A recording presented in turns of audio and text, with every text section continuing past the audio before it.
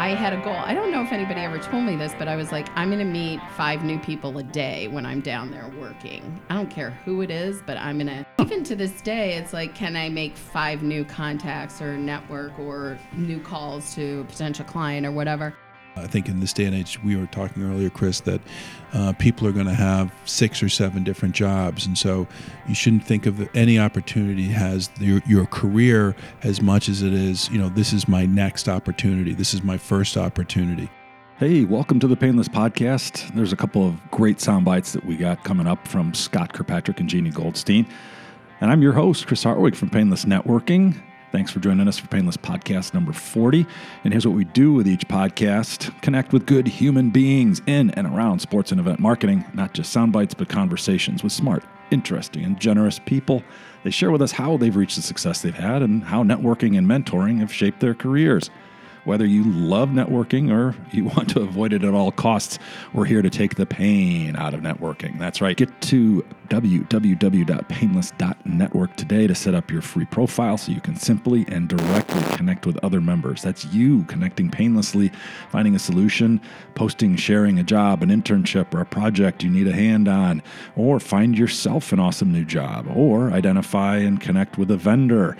Just head to the new painless.network today to take the pain out of networking. A few quick notes and then we'll jump into the pod. First of all, coming up fast, we got a fun Painless event. We haven't tried this one before with a Painless partner, Assemble Shared Office. We're going to do a Valentine's Day networking, basically coffee and donuts event on February 14th at Assemble's Clark and Division Gold Coast location. That's right. You do not need a Valentine to get a great Valentine's Day going. Get it off to an amazing start with a special Painless morning gathering. So February 14th, 7:30 a.m., join Painless networkers, Assemble members, and one of the Assemble members that's helping pay for the donuts, we'll have to give him a big thanks, is Tempesta Media's Michael Marchese. Join us for coffee and donuts, and that's so much better than heading into your office, or you have the home office, you're working alone in a coffee shop. Come on in, meet some good folks, and you can still get to that office by 9-ish, or stay and work at Assemble. Check the place out. Get a free day at Assemble. So online, just jump on assemblesharedoffice.com to get some more information. In the podcast description, we've got details of exactly how you can sign up. In addition to that Gold Coast office where we're meeting, just steps off the Red Line stop at Clark and Division. So easy to get there that morning. Assemble has 2 other spots here in Chicago, the West Loop, and opening very soon in Wicker Park. Plus, hey, Minneapolis people, they're in Minneapolis. Check them out. Space is going to be pretty limited for this event, so read the pod description, get that RSVP in today. Secondly, it's almost time for the Bank of America Shamrock Shuffle 8K. Thanks to a great response from you, the Painless members, our good friends at the Shuffle want to offer another sweet discounted race entry. Sign up today, use the code PAINLESS, and get $40 entry. That's $10 off. Just use the code PAINLESS at shamrockshuffle.com.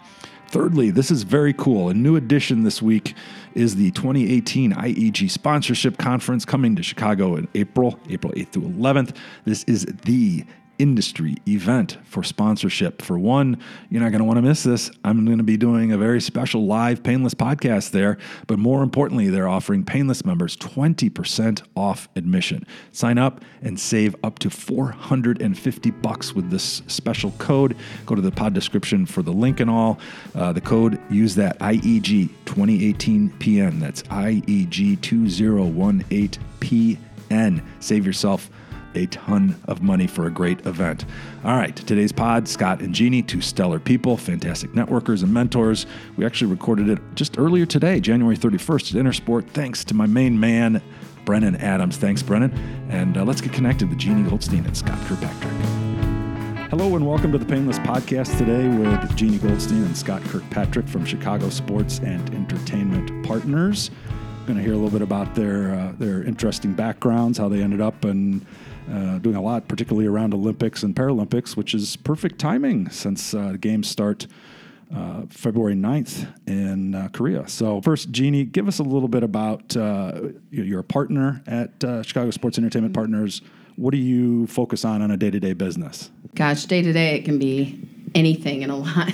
Don't tell me that. That's the standard answer. Yeah. It changes every day. Come on. No, based on our business, we have a couple of different areas from consulting. So that could be working from brands and helping with partnerships and all the way through to programs. that get executed, at retail or on the ground. And then we also, the other side, which is extremely busy right now, is working with all of our athletes. So we collectively represent athletes, and we work, all three of us work together on each athlete because each of them is a brand. So one day it could be negotiating a deal or doing PR for them. We're kind of everything to you're on our both athletes. sides, right? Because you can do the deal, for lack of a better word, from the athlete side of putting them together with a brand or an agency working with a brand, or the brands can come to you and say, hey, we're thinking of doing this. It may not even be a specific athlete, but and is it only athletes? I should know this, but are you doing other spokespeople besides active and retired athletes? We've done a lot. So it's Olympians and Paralympians, I would say, are I always say we have about 30 total, and that could be legends to competing athletes. But we also work with BMXers. We've done some things outside with other talent. But really, the Olympic and Paralympic environment is so complex that a lot of our focus has been to do that. But on the other side with brands, I've worked with all the NFL and local teams, to the NHL, to the NBA, to across all leagues. So I'd say we've really started to focus just by the opportunities that we've had on the Olympic and Paralympic space. And it changes every day. It's pretty complex. And there's new rules that pop up, and sometimes you drive those new rules to be created, which is good and bad. So, and that's been our Scott, focus. how do you kind of operate almost independently of each other or complementary of each other? How does it work? I guess it's actually works both ways. I mean, we operate independently if we have specific athletes that we're looking after. So I have a few athletes that I specifically look after. So does Jeannie, and so does Patrick, our other business partner. And so there's a lot of times that we work independently on that. But more often than not, we also work very collaboratively on projects. So if I'm working on a consulting project, I will often bring Jeannie in, and we'll work on it together to come up with the best solution for our client. So, and it's a little bit of collaboration and a little bit of independence. If there's a new sponsorship opportunity for one of the athletes, oftentimes we're talking about it back and forth to understand what the opportunities are. We'll look at the contracts together. We'll look at some of the key deal points to see where there are opportunities or where there are pitfalls, because we all kind of look at things from a different perspective. So that's one of the ways. So in your case, there's not a specific place that your business is coming from and looking for new business or opportunities, because it can come from from athletes, from agents, from brands, from agencies. So it's kind of tricky, I guess, is that you've got to be kind of keeping your eye open across all of those. Yeah. I would say, though, a lot of our business generates initially kind of from the athlete-centric program. So, for instance, I do a lot of patient education programs for this one partner in healthcare. It came at first when they came looking for one of our athletes to use, and it transformed into a consulting project where then they come to us and say, we're doing a patient education program around a specific disease state. Who makes the most sense to plug into this? And so it may be entertainers. We've had American Idol winners. It could be sports figures. It could be newscasters and journalists. So it really depends on, in that program, makes the most sense from a patient education program. But it came in through the athlete door, if you will. Right. Okay. And how do you find the athletes, for example, that you work with? Is, that can be a tricky business in terms of reputation. And, I've had my own horror stories in the business of guys that were theoretically clean as a whistle and weren't suddenly. And so, how can you vet those besides, a gut feeling, and using your brain helps, but we're in a great position now that a lot of athletes come to us, or some of our existing athletes say, hey, I've got a friend who's on this track. They're kind of looking inside at different sports, can tell us from the athletic side of it who's going to strike during the games and everything. We also, on the swimming side, we represent Rowdy Gaines, who's great at kind of identifying talent for us, too. So it's interesting because we get approached a lot. But then we're also out there proactively saying, hey, I like this person's story. So it is a really cool part of our job where we'll take an athlete or we get a phone call or we want to go after somebody and we say, okay, what is their brand going to look like? So we look at it because they're a brand and they're a business. So ultimately, what can we do with them? Where are they going to fit? How are they going to be different? Because it's a crowded field too. So we try to differentiate them, amongst themselves too. And then we each interview them. So it depends where they came in, but we usually get on the phone with them and talk to them. I think some of them, it's been intimidating because all three of us on the phone just asking them questions, getting to know them. And some we realize need a little bit more nurturing and help. But, we're going pretty deep when we do that. And we're looking kind of behind the scenes. Or if they left somebody and came to us, why, what happened? I'd say the majority of them we've got, we want to make sure they're good to work with. We want to make sure their story starts with a story that we can sell them and we can market them from a public relations standpoint to a sponsorship standpoint. And then are they easy to work with? Are they? And sometimes we do a good job picking, and other times it just isn't a good fit. And so, most that hasn't happened to us very often, but sometimes it just doesn't work. The times that it works well is that we're really a partner with that athlete and they know we're fully engaged or they're coming to us with ideas. And so it's a really cool part of it. We just signed a speed skater who made the team. This is not, we like to have the long-term relationships, especially going into the games, but we were up at speed skating trials and a young woman by the name of Erin Jackson qualified, and it was not really supposed to happen, so it was a pleasant surprise. She's the first African American woman to make the U.S. national speed skating or U.S. Olympic team in speed skating, and we talked to her immediately and signed her and already got her a deal it's been less than a month. Oh wow! Now with that, how did you get to her versus, somebody else that's a competitor out there? I mean, a lot of it's got to be relationships, right? Mm-hmm. But in that case, there had to be, you weren't the only one. I mean, you're smart, but you weren't the only one seeing, this is this could be a really good marketing opportunity. Let's get her on our roster. How does something like that unfold? Well, it does come in kind of in our reputation in the marketplace and having key contacts in the sport. In the case of speed skating, one of our partners, Patrick Quinn, used to be a speed skater, so he knows a lot of the coaches and in the kind of the infrastructure in that. So when the speed skaters turn to their coaches and people they trust and say, Chicago Sports has talked to me.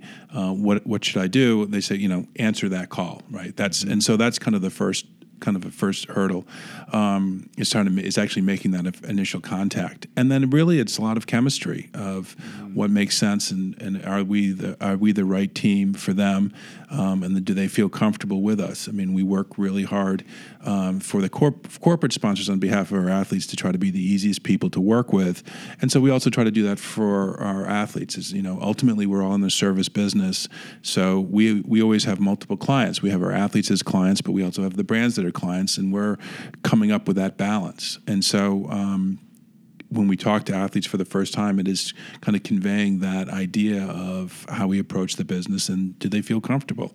We don't always win, but we feel like we have a great story and a great track record, and so we feel like we're deserving of at least being in that conversation. Yeah. How do you? I mean, this applies to then going back in the Painless Wayback Machine, a little bit of your background, how you got into this in the first place. But somebody's saying, "Oh man, we have a lot of people that listen to the podcast they're looking at this like, well, how do I get to go do that? That sounds like a really cool job."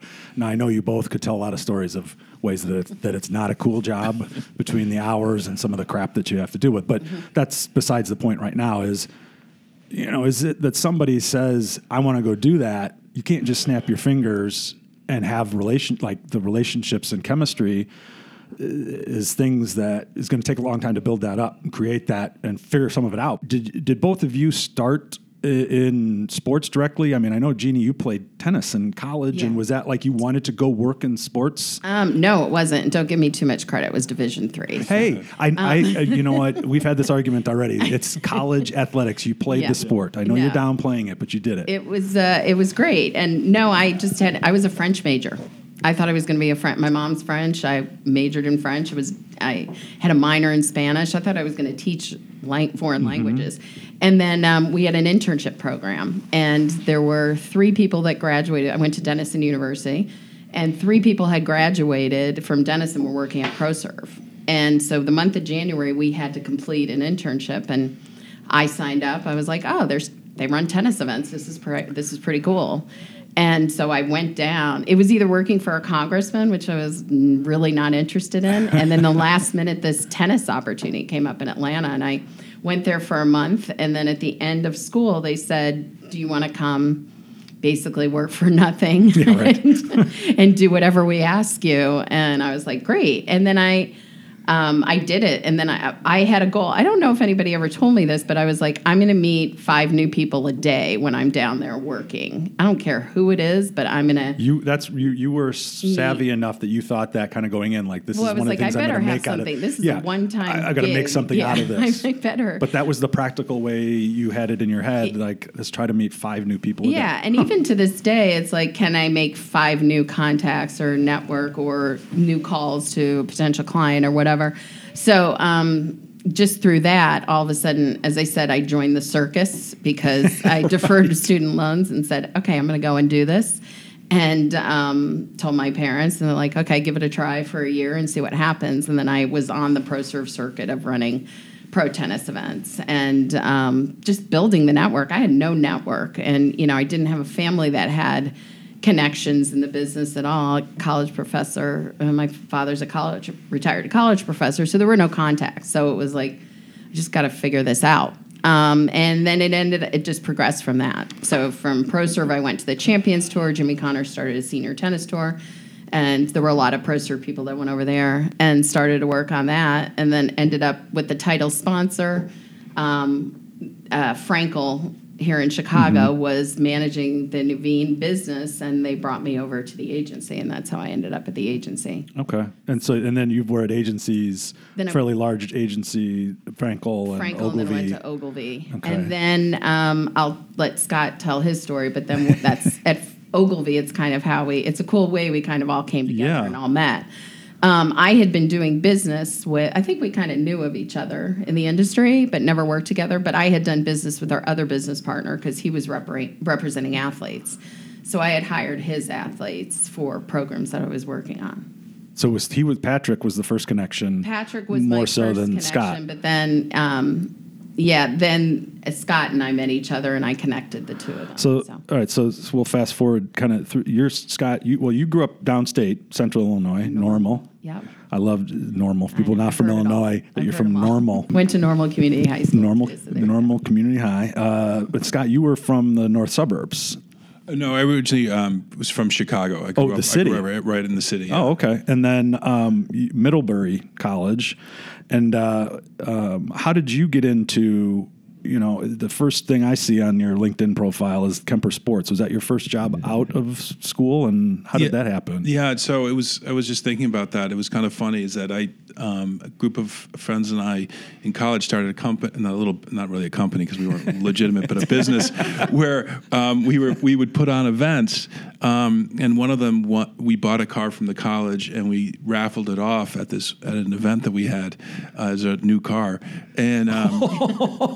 And so I was talking through my first job interview at Kemper Sports to a guy by the name of Matt Gunderson, and so he's like, "So what? Why do you like?" And I said, "Well, I love to put on events. We have a lot of fun doing it." And so I told him about this, the biggest one we did, where we raffled off a new car. And he said, "I'm pretty sure that's a felony." I was going to ask if the statute of limitations. And I said, "Well, I don't know if there's. I think the statute of limitations is up on that, and I don't know if there was enough money to warrant it being a court action. But in any case, it was pretty funny to go to the job interview and being told that your passion was committing a felony in college." How did you? Sorry to interrupt, but to get in the door with Kemper Sports, because they were already doing Maui Invitational at that point, right? No, this is before. Hadn't. No, I started that there. You were involved. I was the first. So the origin first of it. Okay. Yeah. So the first time. Fast forward. I'd been there for a few years. The first time we did the Maui Invitational, I was gone. I went over there and met the people from Hawaii and Maui, and I started working with a guy, Wayne Duke, who's a former commissioner of the Big Ten, and I was sitting next to him, next to Bill Raftery and John Saunders were doing the the games for ESPN. We were sitting at center court, and I turned to Wayne, and it was Damon Bailey's first game as an Indiana Hoosier. And I turned to Wayne, and I said, Wayne, I got to tell you something. And he goes, what? And the game was going to start in about a minute. And I said, Wayne, I've never seen a college basketball game. And he said, what? I said, I've never been to a college basketball game. This is my first one. And he said, what are you talking about? I said, no, I've watched them on TV, and I'd watch them on TV to see what was going on, but I've never been to one. And he turned and looked at me, and he goes, don't you tell anybody. And so the first college game that I ever saw, I was actually running the tournament. So a little known fun fact that Wayne Duke and I kept to. Now, how was don't want to derail too much, but how did you get involved with that? Was the Maui Classic or whatever in existence already, or did you guys create that with Chaminade? No, so it's a long story, but the short part of the story is that it was created with Chaminade started it when they beat Ralph Sampson's Virginia team on his way back from Japan, so they had no sleep. And so then they started the tournament, and then there was an NCAA rule that exempted the tournament games from counting against the total number of games allowed, so it's getting a little wonky. And then there was a company called Sports Pro Hawaii, which was run by Mark Rolfing, who's the NBC announcer, and Ray and Cheryl Stosick. And they ran it, and they were, we became friends, and they were actually suppliers of mine on the tournament. And they were running it for Chaminade University. Chaminade University made a switch, as happens in this business, and brought us on to run the tournament. And so in August, we got the contract to run the tournament for that November. And I had just finished, and so somebody walked in my office and said, do you want to run this tournament? And I said, sure. I was running a golf tournament in Maui later in the year. And I said, when do I need to go? And they're like, you need to be over there by, in 2 days. And so I ended up doing that for about 9 years. But that was, literally, I had 4 months to figure it out. Wow.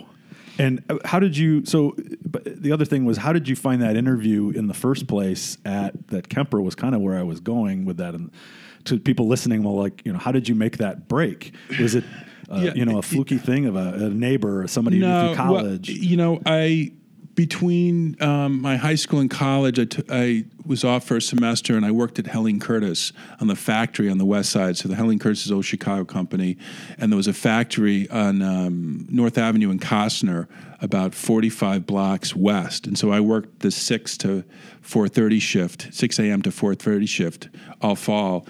And so I got to know, through family friends, the Gidwitz family that owned Helene Curtis. They also sponsored the Women's Kemper Open, which Kemper Sports ran, and so I used those kind of networkings. But a lot of it was, I never missed a shift at Helene Curtis. And I tell you what, that was a tough. There is some of that, right? Some of the roll up your sleeve stuff, and that proved your value, and then you were smart enough to realize making the connection gets you the introduction, right? And seeing that through, like we talked about. Hiring interns on, sometimes it still doesn't work out right? The story we were talking about before we were recording, but that's a great way that you get in the door of do whatever it takes. Well, I was going to say every job I've gotten has been through somebody I knew. It was never just I'm going to apply to something. By that, even starting with the first one, and then it just, made the contact. I got to the next job, and even outside of sports, it was somebody that recommended me for the agency that wasn't in the sports group, but that knew there was a need. So, it's kind of those continuing kind of part of the fabric. You kind of knew each other now going to the formation of Chicago Sports Event or Sports Entertainment Partners. How did that come about? Friends, connections, helping both of you kind of move on to something else logically. You both worked at a couple of larger agencies, and then, but now you're off doing your own thing. How did that, was that forced? Was that by design? A little bit by design. I think I spoke at a class at Northwestern a couple of years ago, and they said, oh, you're an entrepreneur. And I was like, oh. really. Like that never, but I never looked to be an entrepreneur, like, set it in my head, this is what I want to do. So I was at Ogilvy and things were changing over there. And, it's hard to sit in a big agency and have a very specific discipline because you're always fighting for hours. And it become, when it's good and the agency's doing well, you're a wonderful asset to have internally and pay for and everything. And it goes in waves. And I kind of saw one of those waves coming on and was like, wait a minute, I have enough clients and enough friends in the business that I think I can go and do this. So it was a little bit of, I got to do something because it might happen, not on my own terms. Right. And so I left Ogilvy and kind of started an LLC. And I kept, several of my clients were brands that I had worked on at Ogilvy, or United Airlines had been with me for 17 years in the end. And so they just came with me. And so I started that, but then I had met Patrick across the table from negotiating and getting some of his athletes involved in a Kellogg's deal. And I thought he was one of the few agents that was actually a marketer. He was always looking for opportunities and how to grow the opportunity, which was fantastic. So he and I became fast friends. And it was through a deal, I think it was for Torino. So 2006 was our first deal, probably 2005. And I just liked the way he think. We became friends. And he called me one day and said, should I go to a big agency? And I said, no. I said, wait a minute, let's talk about this. So he and I had a lot of conversations about what that would look like. At that point, were you on your own already? No, I was still, that was at Frankel. And then I went to Ogilvy. We still remained friends. But while I was at Ogilvy, that was within the WPP network, Scott was at Hill and Knowlton. And we started working together on projects. I'm not even sure. We were pitching business together. Scott had, we complemented our backgrounds complemented each other. I was coming from the promotional retail side. He was coming from the public relations side. And so we worked together on pitches and everything. And then just kind of became friends. And I said, you should know Patrick. He's just a good guy and smart and another marketer. And I introduced them. And you want to tell the rest of the part of the story? Sure. So it was back in 2008, and so for those of your younger listeners, 2008 was probably one of the darkest years in terms of the business world.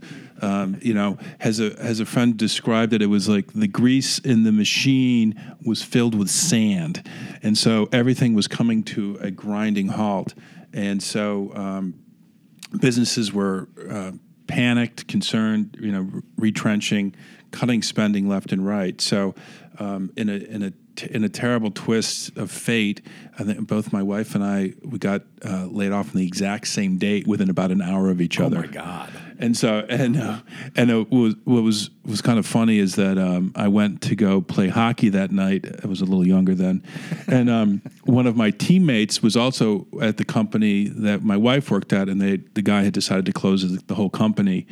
And so he sat next to me after a couple shifts and knew the whole story. And he goes, kind of a shit sandwich kind of day, huh?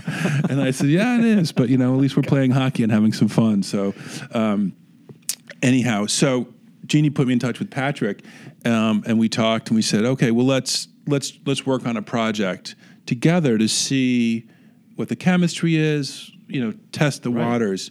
And so I said, that makes sense. And so he said, well, I'm working on this pitch. This was prior to Vancouver with Comcast in Washington State. And I said, okay, let's talk about it. So we ended up talking through the opportunity and the pitch and the potential client, refined it, and then we went out and we actually we pitched it on the phone, and we got the business before we met the client. So it was that. Really? Yeah. So you can see what kind of how panicked people were about travel expenses. So we got hired, and so the first time we actually met the client was when our first kind of day one working meeting was with them in Seattle, and so we came together and ran a pretty big program called Comcast Local Heroes in Washington State around the Vancouver games. And it was a great program for us and great clients, and so that kind of jump started the relationship, and that's again through introductions and kind of the opportunity came from just networking and meeting people. And, when we met for lunch, we didn't really have any expectations. We just knew, Patrick and I both knew that we should meet for lunch and talk and see if there was an opportunity. And I think it was kind of both of us being open to thinking about and not putting any parameters about what that opportunity might be was kind of the birth of the business. Well, and it's good. Like we were talking about earlier, you say, I want to meet 5 new people. I mean, sometimes it's good to have a pretty specific goal or something that's measurable like that. And then, because you got to have some kind of goals, but it doesn't necessarily have to be that specific, I think is important because I get caught up in that too. Like your point of, I don't know where this is going to go, except that this guy is a good guy to add to my contact. We can explore opportunities, and if it's something that we get to work together, great. Maybe it doesn't, but I can refer something to him, and the next time he refers something to me. Were you on your own already at that point? So I was trying to think, because I felt like it was almost no time from the time that I left Ogilvy was March, and I had my own projects going, and then these guys right away get the first project that they're working on, and I think we were always in touch. Like Scott might have called me and said, "Thanks for introducing me to Patrick. We met. We actually have a project." I was like, "Well, wait a minute. Yeah, right. I'm doing this on my own. Let's all..." And we had been, it was an interesting time, too, because in 2009, we had all played different roles kind of in the Chicago bid. Right. So we knew each other through that, too, because each of our agencies had been involved. So I don't know if it was through that we stayed in touch, but then we realized, well, why don't we come together and see if Chicago gets the bid, that we could actually start pitching some business together now. So then it was pretty quick where I said, okay, I'm in, and, let's figure this out. And we started down that path working together right away, but then we started getting other projects in. And Patrick had already been representing athletes for 10 years before. He was competing and representing people at the same time, which is kind of an interesting... Yeah, in reading his bio, they were overlapping like that. Yeah. He was that savvy of like, hey, let me help you out on this. Well, he started in speed skating, and so when Scott, Patrick, and I are in a meeting and we go through our bios, we make him go last because we lose our audience immediately when they're like, oh, I was on the U.S. national team. So he went from speed skating, started representing, there were some athletes like Chad Hedrick and Derek Parr and Joey Cheek who are medalists that and legends in the sport that didn't have any help. And so he was doing it while he was also on track. But then I don't know at what point he switched to luge. Yeah, so he originally he played like college hockey or something, hockey, and then speed skating. This is it. That's why he goes last, right? Yeah, because you can't hold up. Right, you can't hold up on that. Yeah, so he was competing in luge. Even when I was working with him in 2006, he was still ranked number. He said, "Oh, I can't call you this weekend because I'm going to be in Europe competing." And I was like, "What? Wait a minute!" And he's like, "I'm a double luger."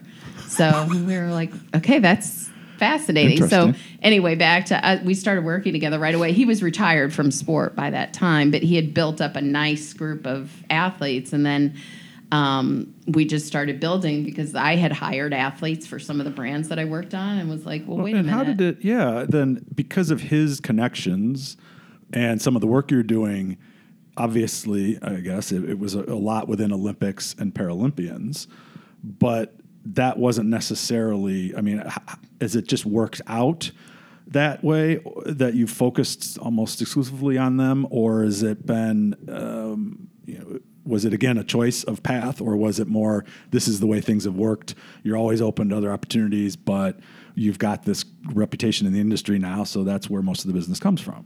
And is that a bad thing, I guess would be the follow-up question to that. Yeah, no, I was still working with United and cutting all of their local deals in their different hub markets. So still doing things with all the local teams and, here in Chicago. Right, in other sports. Every team in other sports. Yeah. So it was, that's right. Everybody across the board. So, the formula is pretty similar when you're going to go in and work with them. So we've done some other brand projects where we're looking outside of the Olympics. So we're not exclusively in there, but representing so many athletes and then working with so many of the brands, and a lot has come through those two things, just even the cross-section of athlete and brand. Mm-hmm. So it has been, there's enough work in that space to go around, so to speak. So that's been where, we know the most, our expertise has ended up being And really strong. do you have to or want to end up at a lot of the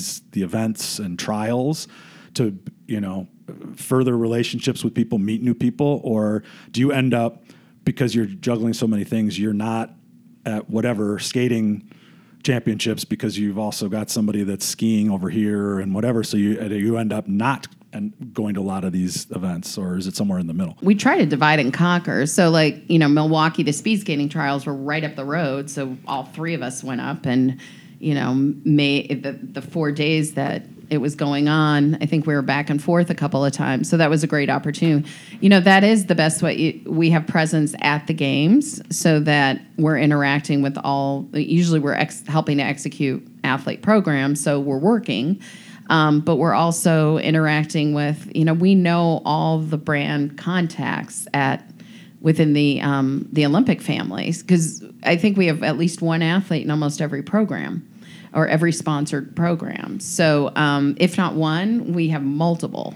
So even, we're trying to be at as many things, and a lot of them are, working with the brands to try to be there and help them and come up with ideas. And so we're at all their shoots and things like that. Yeah, so, right. I wasn't even thinking of that. And then in those things, shoots, or they're doing some kind of a media sessions or something like that.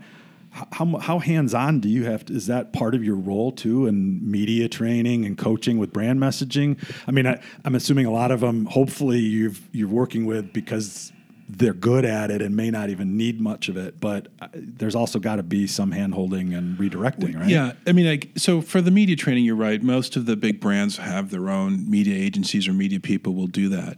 I think one of the things that we are there for on kind of what we call our production days is that to help the athletes understand what they can and can't do. They may have other partnerships with a clothing company, food and beverage, et cetera, that we need to make sure that they don't infringe upon. They would never want to, but they also do it not knowing. And so we're there to make sure that whatever brand they're working with that day isn't putting a beverage in their hand that another company that's a partner of theirs is going to have a conflict with.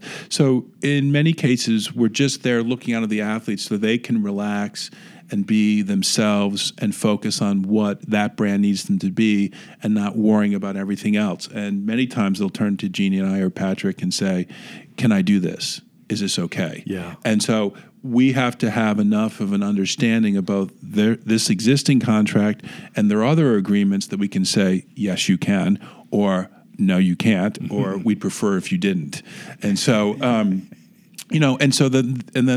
frankly, the other brands that we're working with, they like that because it saves them time and money. Oh yeah, because for they're sure. not having for to. them, I was just thinking that's a huge advantage on that side. So again, we're, it kind of think it comes back to, Jeannie and I are relatively new to the athlete representation space, but we've always been in the service industry. We've always been servicing clients, and so, making that transition when you come from a service orientation and making sure your client's happy, it's really in some respects no different than if it was a brand or a person or a business, right? You're trying to make sure that everybody's aligned in what you're trying to accomplish. Yeah, right. Now, will you both be in South Korea for Chicago for the games? Yeah.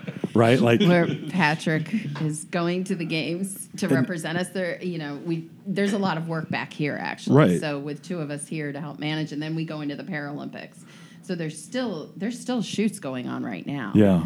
At this late date. So it's well, to you it's late, but to some brands they're like, oh, this is way earlier than we usually. Late. Well, they know, but they won't. Right. They won't admit it. Right. The other thing I was going to say, just to add to Scott, is that even in the networking part of what we do for ourselves, we also really try to train our athletes to do that. So when we're at shoots, we make sure that they know everybody's name, and a lot are like, who was that guy who did this? Did he work for? So they're not just robots. They're actually... and then because we want them to develop a relationship with that right. person, because what tends to happen is those people move around. I mean, I can think of several examples that one hired an athlete on one brand and they moved and they hired the athlete because they had a relationship. I mean, some of our athletes text directly and email with their clients, and we're like, that's fine. It's kind of like, I'm sure with your business and starting your own business, some people, there may have been conflicts and they went somewhere else, or some of them were just rolling over maybe even the same role or different roles. That's how the business works in a lot of ways. The relationship part is so key. So we encourage our athletes to build those relationships and to be in touch with them and let several of them are really good about it, that they'll write updates and they'll send a newsletter like, here's how my season's going, and I'm not just cashing your check. But and they're operating, frankly, right, at a level this is not a NFL or NBA player that they have the whole gaggle of their team around them that does all that stuff or insulates them. They're operating at a much leaner budget, basically, that they have to do a lot of it themselves, or you're helping do it, and that's them and their agent, if they have a separate one or whatever, and that's all they've got. So in a way, I think it makes them much more savvy and appreciative of the work, I'm assuming, or am I putting too much of a halo on some of these guys? Absolutely. When one of our athletes, whether we tell them to or not, sends a thank you note to a client, thanks for picking me. I know you had a lot of options, and or thanks for the great shoot or whatever.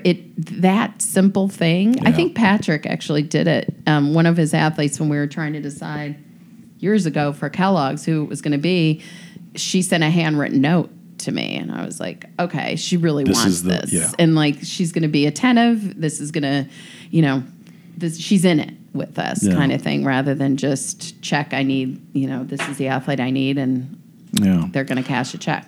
Right, exactly. That's all part of understand. You know how to get a feel for these guys. Some chemistry, some vetting, some sitting down and getting to know them. And there are some of those things that are triggers. How about with you've got some other folks that work with you.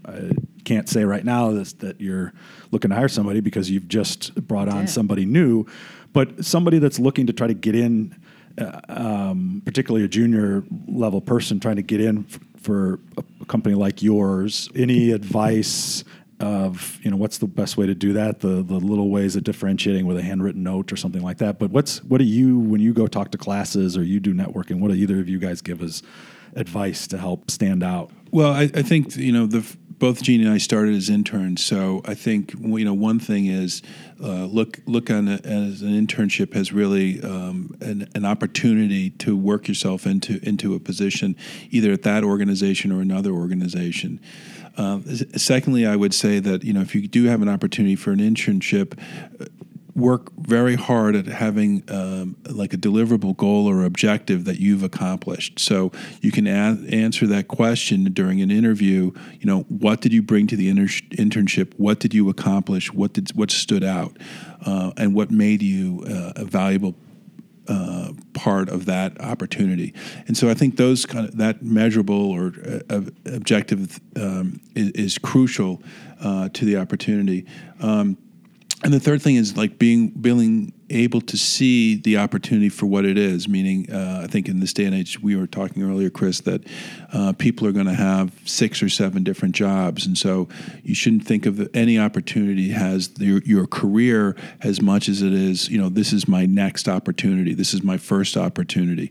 So think about it in that respects, and what you're going to learn from it, and be open to that. And so understanding that in that context will, I think, be helpful. Yeah, I think obviously building the resume and we look at those people that are kind of out there and hungry. And, I had someone say to me, all I did at this internship was file contracts. And I said, but did you read every contract before you were filing it? Because that's a learning experience. Right. So I would take, my recommendation is look around, meet as many people when you're on that internship. Just meet everybody in the organization. Let them know that you want to learn, that you're interested. And even if you're filing papers, now it's probably all digital. Yeah, right. Read all of We're showing our age. I had a lot of papers. But read everything and learn and ask questions. Why was this contract done this way? Or how does this come about? How does this happen? Because then, we're a little bit more eager to help recommend that person to somebody else. Yep. So that's, developing those relationships. So I'd say, those people that kind of gave us we were just doing interviews for an entry-level position, but the people that give us an idea of that, there are those people who are just being sponges where they are and learning and will do anything to, because they're eager and proactive. Right. I was just at a WISE Chicago mentoring event this last week, and I hate to do it, given who said it, to give her credit, but Amy Potter from BMO, love you, Amy, but her line was, be curious. It was a very nice way to sum this up. Ask some questions and find out what you can learn. Because like you said, I'm just filing contracts. Well, there's a lot of ways, the negative kind of term would be spinning it. But I mean, there are ways things that you did with that. You learned this key language. You learned how to set this stuff up so it actually made sense, or how to make sure you didn't miss something. Like that's actually, I would love to have somebody like that working with me, right, that's got that eye and that experience to help me, because otherwise I'll miss it, right? And so it could end up being actually a huge skill to utilize. Well, the other thing is, I always said it at some of the agencies, I'd rather have somebody working for me that I got to pull back a little bit and say, okay, like bring it, let's tone that back, or let's talk about this before, rather than pushing somebody. Yeah, right. So when you've got somebody who's really eager to do stuff and to learn, that's wonderful. It's rather use reins than a prod.